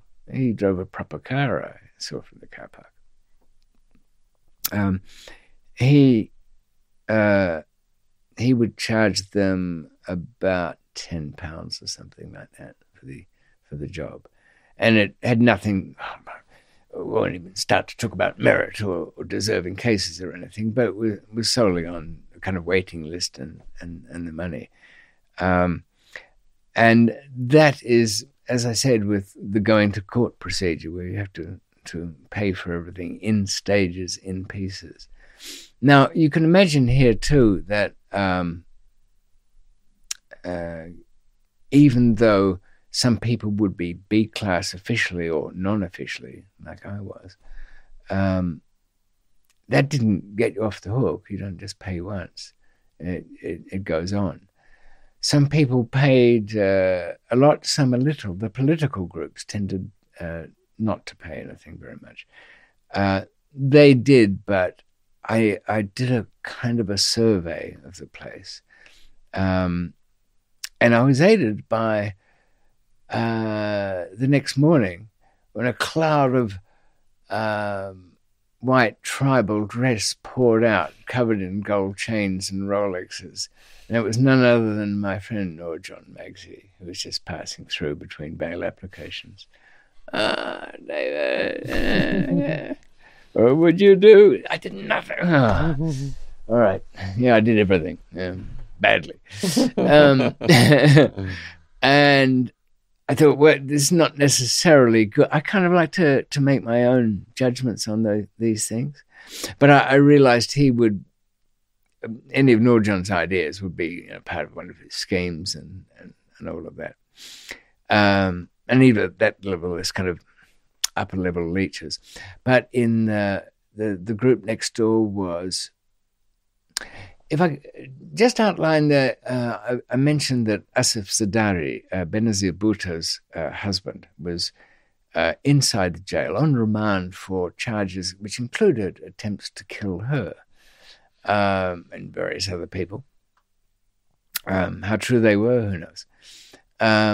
But in that family, they're a bit like the Kennedys in their own way. They're always killing each other off when it suits their political purposes. Like Cleopatra. Sorry, old Ted. He's still alive, isn't he? Mm. You know, they used to, there was a. Ted Kennedy's political chances were ruined, weren't they? When he was had to dig himself out of a creek once. With the secretary, Mary something, Kopechne, that was her name. And the wedding ring was in a matchbox in the glove box. Yeah. They were in Epstein's Black Book as well, most of the Kennedys. That's not a surprise. Do you think Epstein was a collector of useful names and contacts? I suppose he would have been, wouldn't it? Good grief, looking at the Black Book, it was just a who's who of billionaires, royalty, TV celebs, actresses, models, Naomi Campbell, Tony Blair, Trump was in there. The names that would be interesting too, the names that didn't seem connected with anything. Like, he wouldn't write his gardener's number in there, perhaps, but his fixers are probably in there. And if the number might not mean much, but if the name seems either coded, mind you, I suppose a lot of telephones were thrown in the river when he looked like he was facing the end. I'll send you a copy of the unredacted Black Book if you want to have a perusal. Yeah, a couple of names might ring a bell. You never know. I've got a big bag in my loft of old address books from people. The Rothschilds were in there. There's George Soros, his nephew was in there. Some big family names. Yeah. What do you think of George? George? Well, when I was a kid and I was getting into the stock market, I started following his career back then, and I've read his books as well over the years. Okay. So... what do you think he's more intuitive than, Warren Buffett? He's another kind of independent player like that. When he sold short the British pound, do you remember that? And he filed one of the highest incomes ever filed in the history of the world. I don't know if he made $1 billion off it or hundreds of millions or whatever. But back then, when greed is good was my motto, I admired him. But now I see the dark side of it all, because I was only a kid then when I first found out about him. But now I see the dark side of it all. It's well, I mean, the hedge fund trading is not inherently bad. After all, it is a form of protection, and it's not as destabilizing an effect on the markets as some people fear. I think there's bound to be some good things you could say about it. Oh yeah, I'm a short seller as well, which they've often been described as evil. But I don't know. People, you know what? People think anything that works is probably voodoo magic anyway. Yeah. And secondly, something that seems counterintuitive or works in reverse. If you're a short seller, they say you're rooting for disaster. Or protecting those who might find themselves subject to it. Adding liquidity to the market is the way. But we won't win any friends on it. Yeah, I used to see at Wandsworth last time I was stuck there. A whole lot of the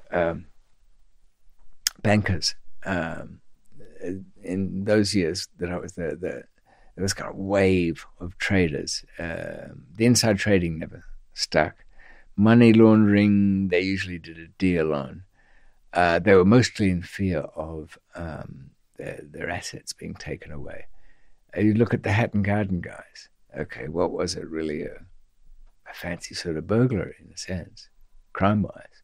But the 10 million plus confiscation orders, the things that really worried them. And that these bankers were certainly more terrified by 10 and 15-year penalties. I won't even call them sentences, because you can't say, I won't pay you the 10 million, I'll do the 10 years. You still owe the 10 million at the end of the 10 years. That's just a slap you in the face for not paying on time. You never can own a thing ever again in your life.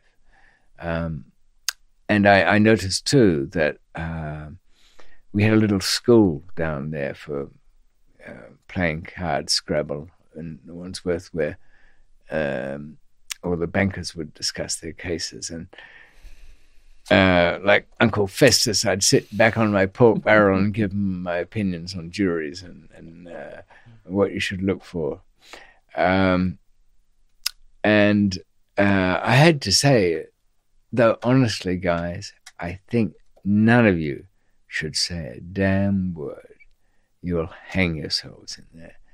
Firstly, you're getting up and people are thinking, yeah, this is the one who's been profiting off my misfortune. There's no connection, not truth to it, but that's the way they feel.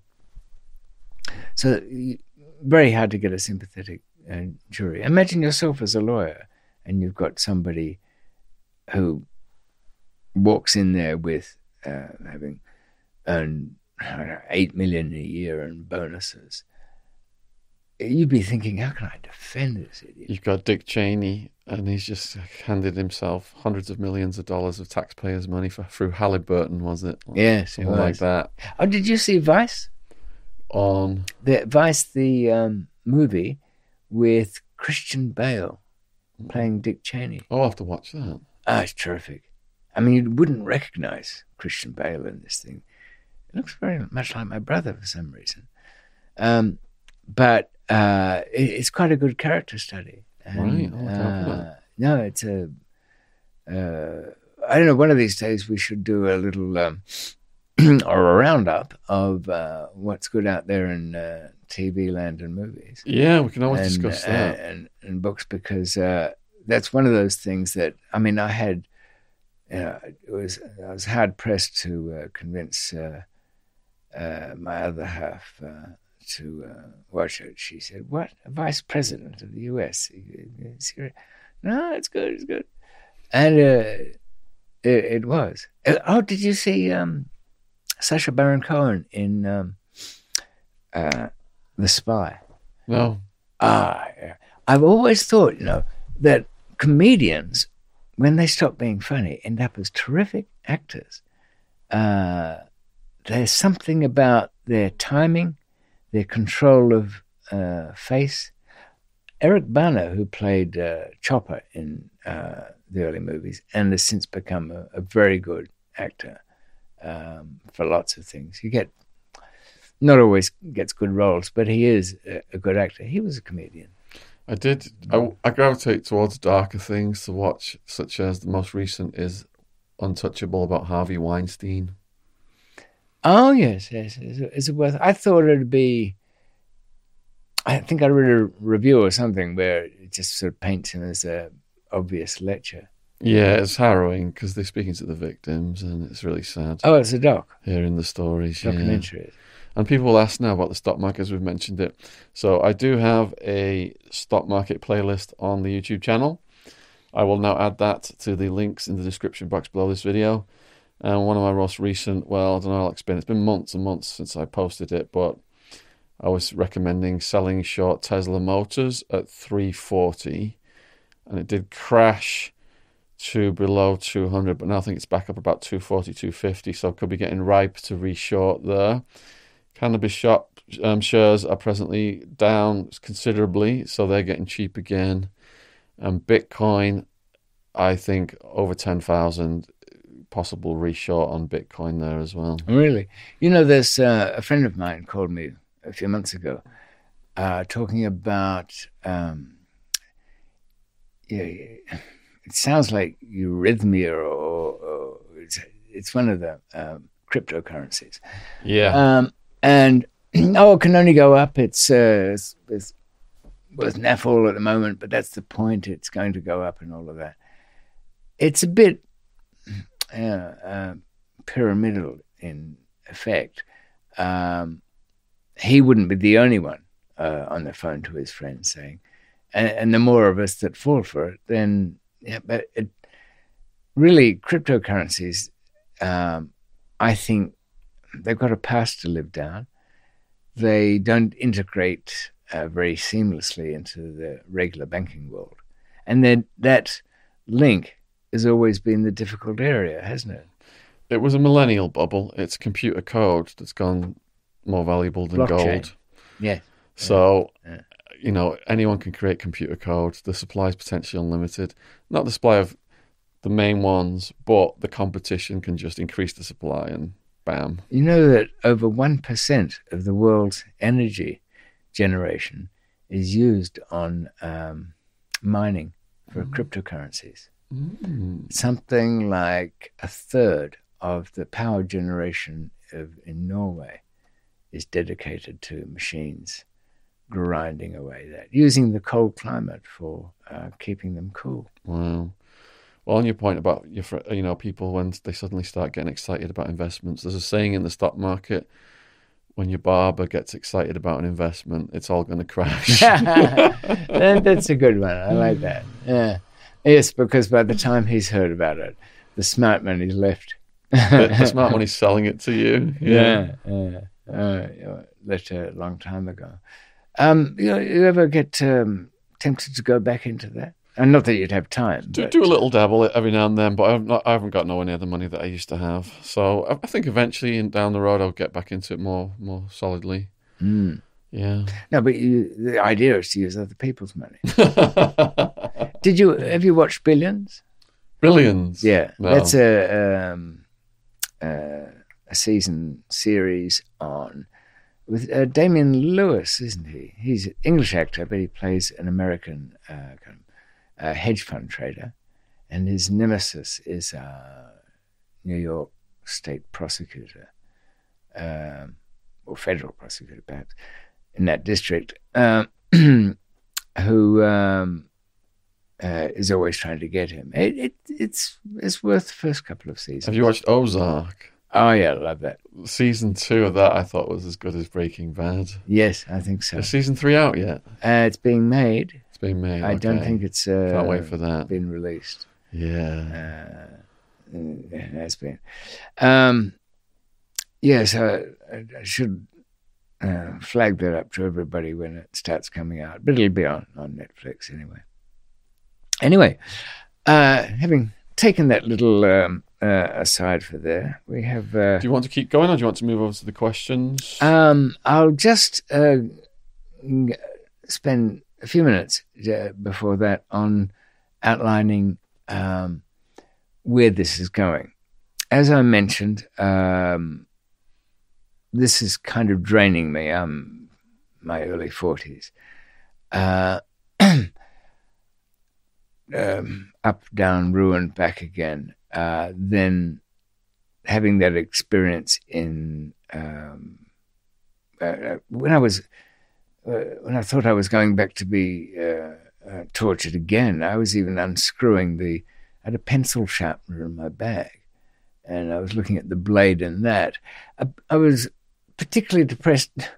The torture was one thing, and just horrible in its own way. But I'd also taken into account that here I was again, facing not only being linked up with this guy's ridiculous smuggling attempt, and it wouldn't have mattered if it were, excuse me, if it was my own. But a thing was, again, I was in some strange place, well, unfamiliar to me anyway, where I would have to fight a battle that turned out to be a lot worse than Thailand, more frustrating. I was expensively a B class, and I'd go to court, and I wouldn't wear handcuffs. I could run down the street. This was not a battle of getting over the wall. Besides which, the wall was full of rangers with a rifle from the army, and they were there because the guards couldn't be trusted not to do their own deals to let people in and out. And you know what the deal was that they were most afraid of? Not people leaving there. They were most afraid of the enemies of the people who were in there, getting in there to kill them. That's what their guns were trained on the outside of the prison wall, not the inside. There were people in there living high on the hog. Mehran Bank sprang up, speaking of stock markets and trade. $250 million US went missing from it. And the guy who ran that built his own house in that jail. Had air conditioning, had satellite. His servants, really top. He had a manicured lawn. I'd go around there Sundays for lunch with all these spooks from the Pakistani, what they call it, ISI. And they'd be speaking perfect English, and so the servants did. We spoke that, so the servants didn't hear. They was picking up some Urdu by then, and the guy from the bank, he didn't want to get out because he knew he'd be kidnapped. He used to go to court every day on some fictional kind of appearance paper because he had a little office that he rented in the court and was the only safe place he could see his family without having the risk of them kidnapping him, his own family. This was an upside-down world. All the servants used to gossip. That's why I got the ones I did. So this was not a place that I physically couldn't get away with, but there was nothing to it. And I had this quivering informer on my hands. Willpower. Willpower, yeah.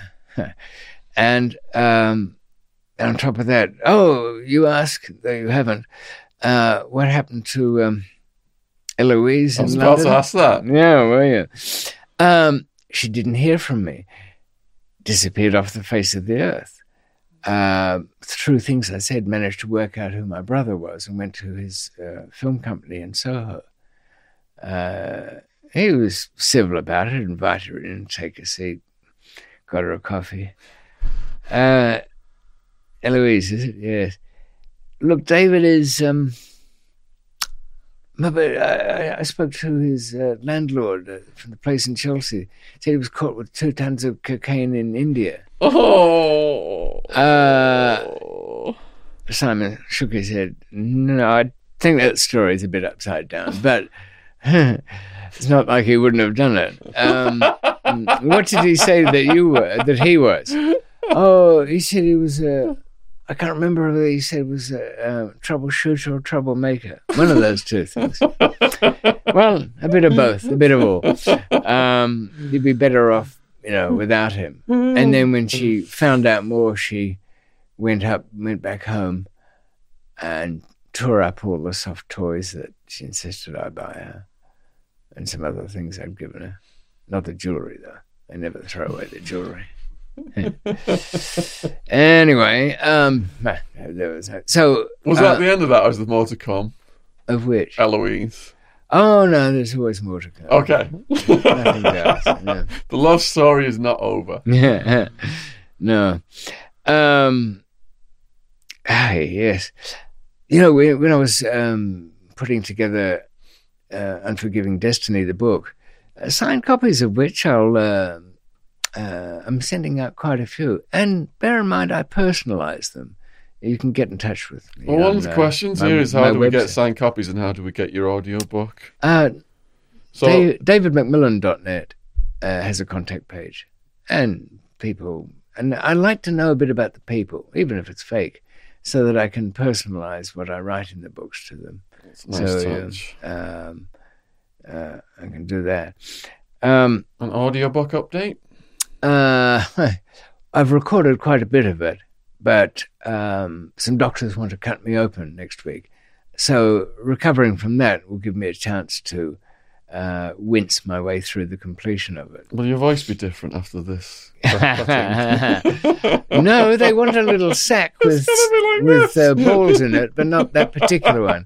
It's gallstones from my gallbladder that we're taking out. I'd like to be awake for it just to have a look, but I think I'll pass on that one. Gallstones in your gallbladder? Yeah. And they're removing the gallbladder? Oh, they take the whole thing. I've got no use for it. Or you get to keep it at the end? I used to keep those mementos. When I had my tonsils out, they let me take them home in a jar. But I don't think so. Anyway, I could put your gallbladder on eBay as a giveaway. That's the thing. You know what I'm thinking of? A T-shirt with... I found all these old travel clothes, and it's got sand from various countries. Been pulling that together. I was thinking a little sealed capsule at the back, And the reason for that is it would be pressing against the back of the neck in its tiny way, reminding people of those places and those things. Because the T-shirt says, what I've always said, almost everything is not worth saying to anyone. And you bear that in mind next time you go to open your big yap, you will realize it's very much true. Why tell somebody something they don't need to know? So, yes, I'll have time for that. But the Pakistan saga, as we'll go on at some point, took a lot of very tough resolving. So, Dwayne Dibley, hello, David. I think your story is one of the most interesting on this channel. I've got a question for you. I'm reading Hotel K at the moment. I was wondering if you knew of Schapelle Corby or had any stories about Bali. Yeah, Schapelle Corby was an Australian girl. She was arrested. I can't remember whether she was in a group or by herself. I've got a feeling there were others involved. But she was a good self-promoter, and she managed to take that sort of I'm pathetic, I was in above my head approach. Is this Indonesia where it's the death penalty? Bali? Yes. And being Australian, what goes on there is well known to Australians because they had the Bali Nine, some of whom were actually executed. They have a special execution island they take them to for that purpose. Is that the recent one? No, it was only a few years ago. And that came about because the son of one of the co-conspirators contacted the Australian police because he wanted to get his son out of the conspiracy. And then the Australian police contacted the Indonesian police and they all got the death penalty. Yeah, that was a phone call that shouldn't have been made. I don't know. Sometimes, but I do know with Australian police, and this might apply everywhere, if they really don't like the people, they'll get the locals involved where there's a death penalty case. And like they did with you. Nature take its course. Yeah. Robertus Janusauskas. Janusauskas, yes. Do you believe that we are probably being lied to about the place we are in? Since I've been posting about Epstein and I had David Icke on and stuff, a lot of questions coming in now that are not related to prison, more in the conspiracy research world. So you might notice this. Yes, I remember him asking, and he referred to a book which was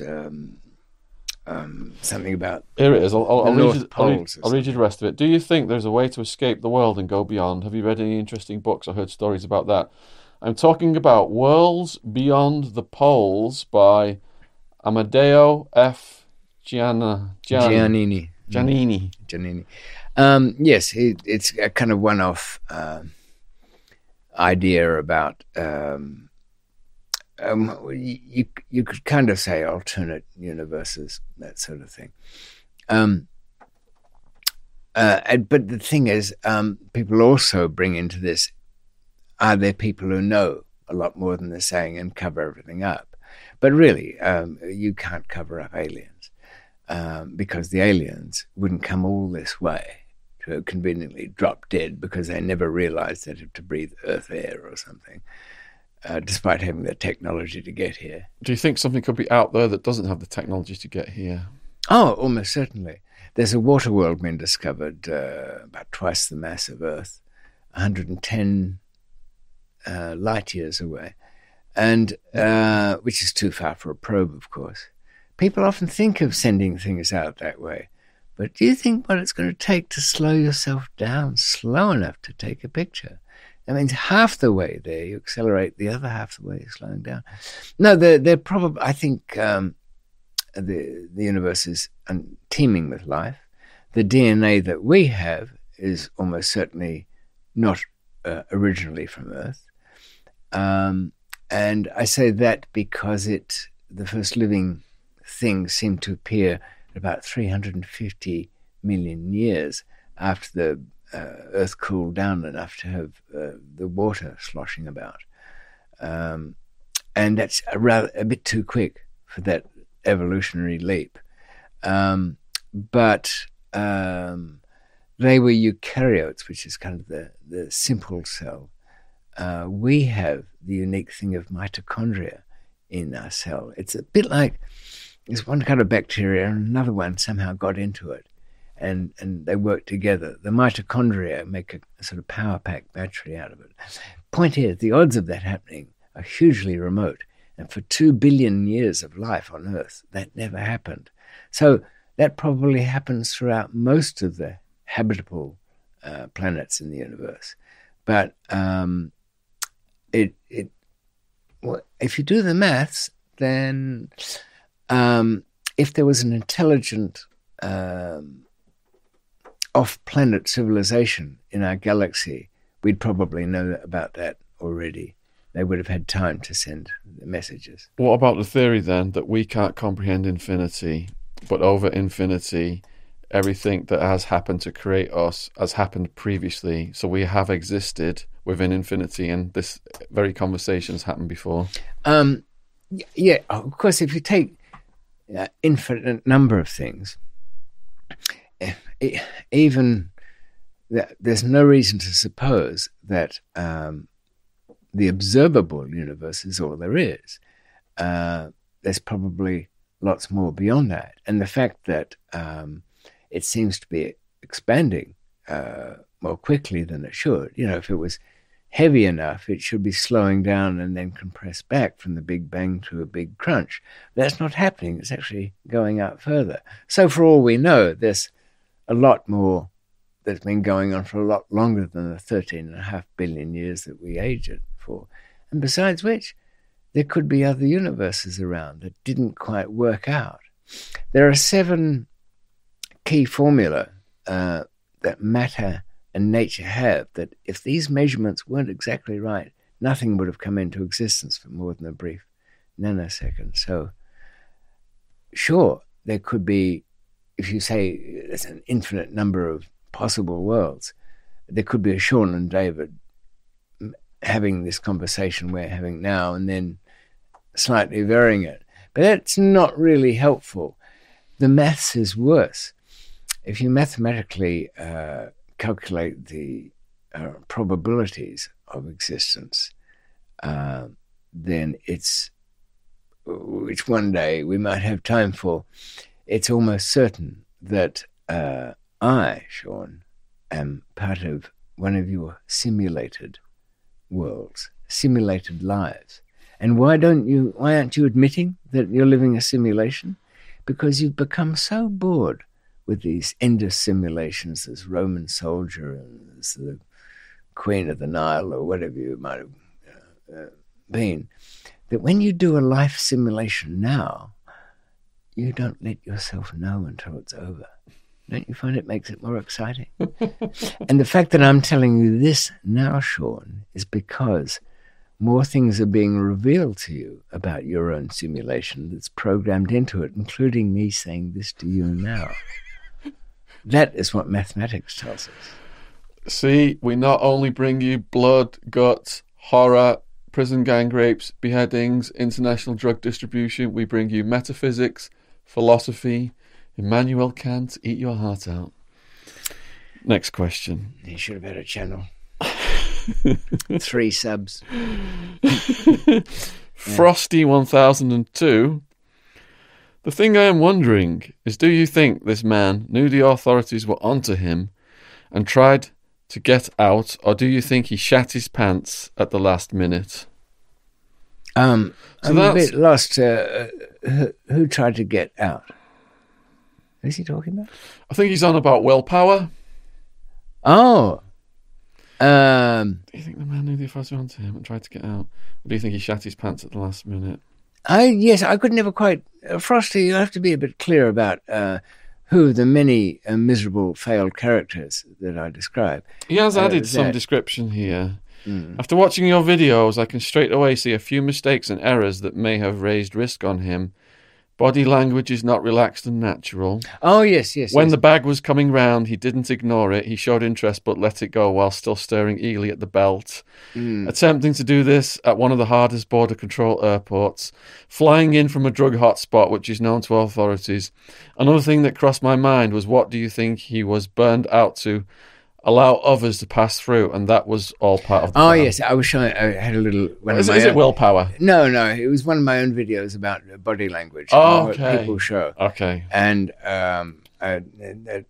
it's hard to say, but I think crapped his Dax is pooed his pants is probably the answer to that one, Frosty. That's usually what it is. Okay, next question is from PG1 Driver 3. When did you realise you were smart enough to act on your thoughts? Well, you never realise you're smart or dumb in this world. You try things and they work or they fail. It's not like there's a sudden moment when you decide, I think what the guy's really doing, the person asking that question, you're asking, am I smart enough to get away with things? Well, you'd be doing it by now, so you're probably not. Samir Al-Hafzi Saeed Mohammed Abu. He's from Australia. Has asked, David, are you on the Methadone program? What channel's that on? No, methadone is a trap for people who it's almost impossible to get off. It's easier to get away from heroin than methadone. And people have told me that if they to withdraw from methadone, it's like torture, sleep deprivation. It really drives them insane. Russell Brand's not fond about it. It's is it another industry than the methadone industry? Is that just another shakedown on the taxpayers? It's cheap to make. Going back to the more conspiratorial now, and I do appreciate all of the new subscribers who've come in off Epstein and Ike, and appreciate all of the donations as well that have come into the donation links to help the channel and the True Crime Podcast keep going. And those links are all in the description box below the video. So, the Grime Rap Critic. Does David know about the secret bunker at Westminster? No, I tipped you all to this somewhere. Yes. You do know about it? No, I was the one who told everybody about it. Okay, we've already covered this. Yeah. It was in the last one. He might be asking, have I been in there? No, but I'd appreciate anybody who has the time to take a little look around and see if they can see where it opens. Papa Lima Charlie has asked, what happened to the guy in the hospital who got shot in the eye in David's movie? He died. The link to David's movie will be in the description box below this video. It's actually Australian television. What's film. it called again? The Man Who Got Away? The One Who Got Away? The One Who Got Away. The One Who Got Away. If you want to Google it. It's not bad. Pretty cheaply made. I enjoyed it. So he's dead? Yeah. Craig 58352. Cool, Dave. Some more content would be appreciated. Even reading aloud your supermarket receipts will do, mate. Have you ever met or do you know Freddie Foreman? I just love hearing him and what he has done over his career. Staunch C-word, and that's worth everything in the rat bags world. So Freddie Foreman, James, he's the one who's still alive that we want to get on the podcast. That I'm reading his book, Underworld or something like that. Yeah, I've started his book's good. I'm only at the beginning. If anyone's out there connected with Freddie Foreman and you can arrange that for us, we would appreciate you getting in touch. Do you have any thoughts on Freddie? Well, you could ask him how he survived with such good fortune. Okay. Sean, I must away soon. Right, we've got one more page. You want me to do it, or do you want to just get going? I think we might save that one for later. Okay, no problem at all. I'm going to have a traffic dilemma. We appreciate you coming on, man. It's good. All right. Cheers. Yes. Always good to see you. Thank you, man. Looking forward to the next one. So in the next one, put your questions for David in the comments below this video. If you've not read David's 2 books yet, Escape, Unforgiven Destiny, they're in the description box below this video. Please also, David does put content on his own channel. The link is down there. And I'll be doing more of it soon. So in October, there'll be some good stuff there. After his operation, there'll be more content coming up. So please subscribe over to David's channel and support him however you can. We appreciate all of your love. Cheers. Take care. Bye.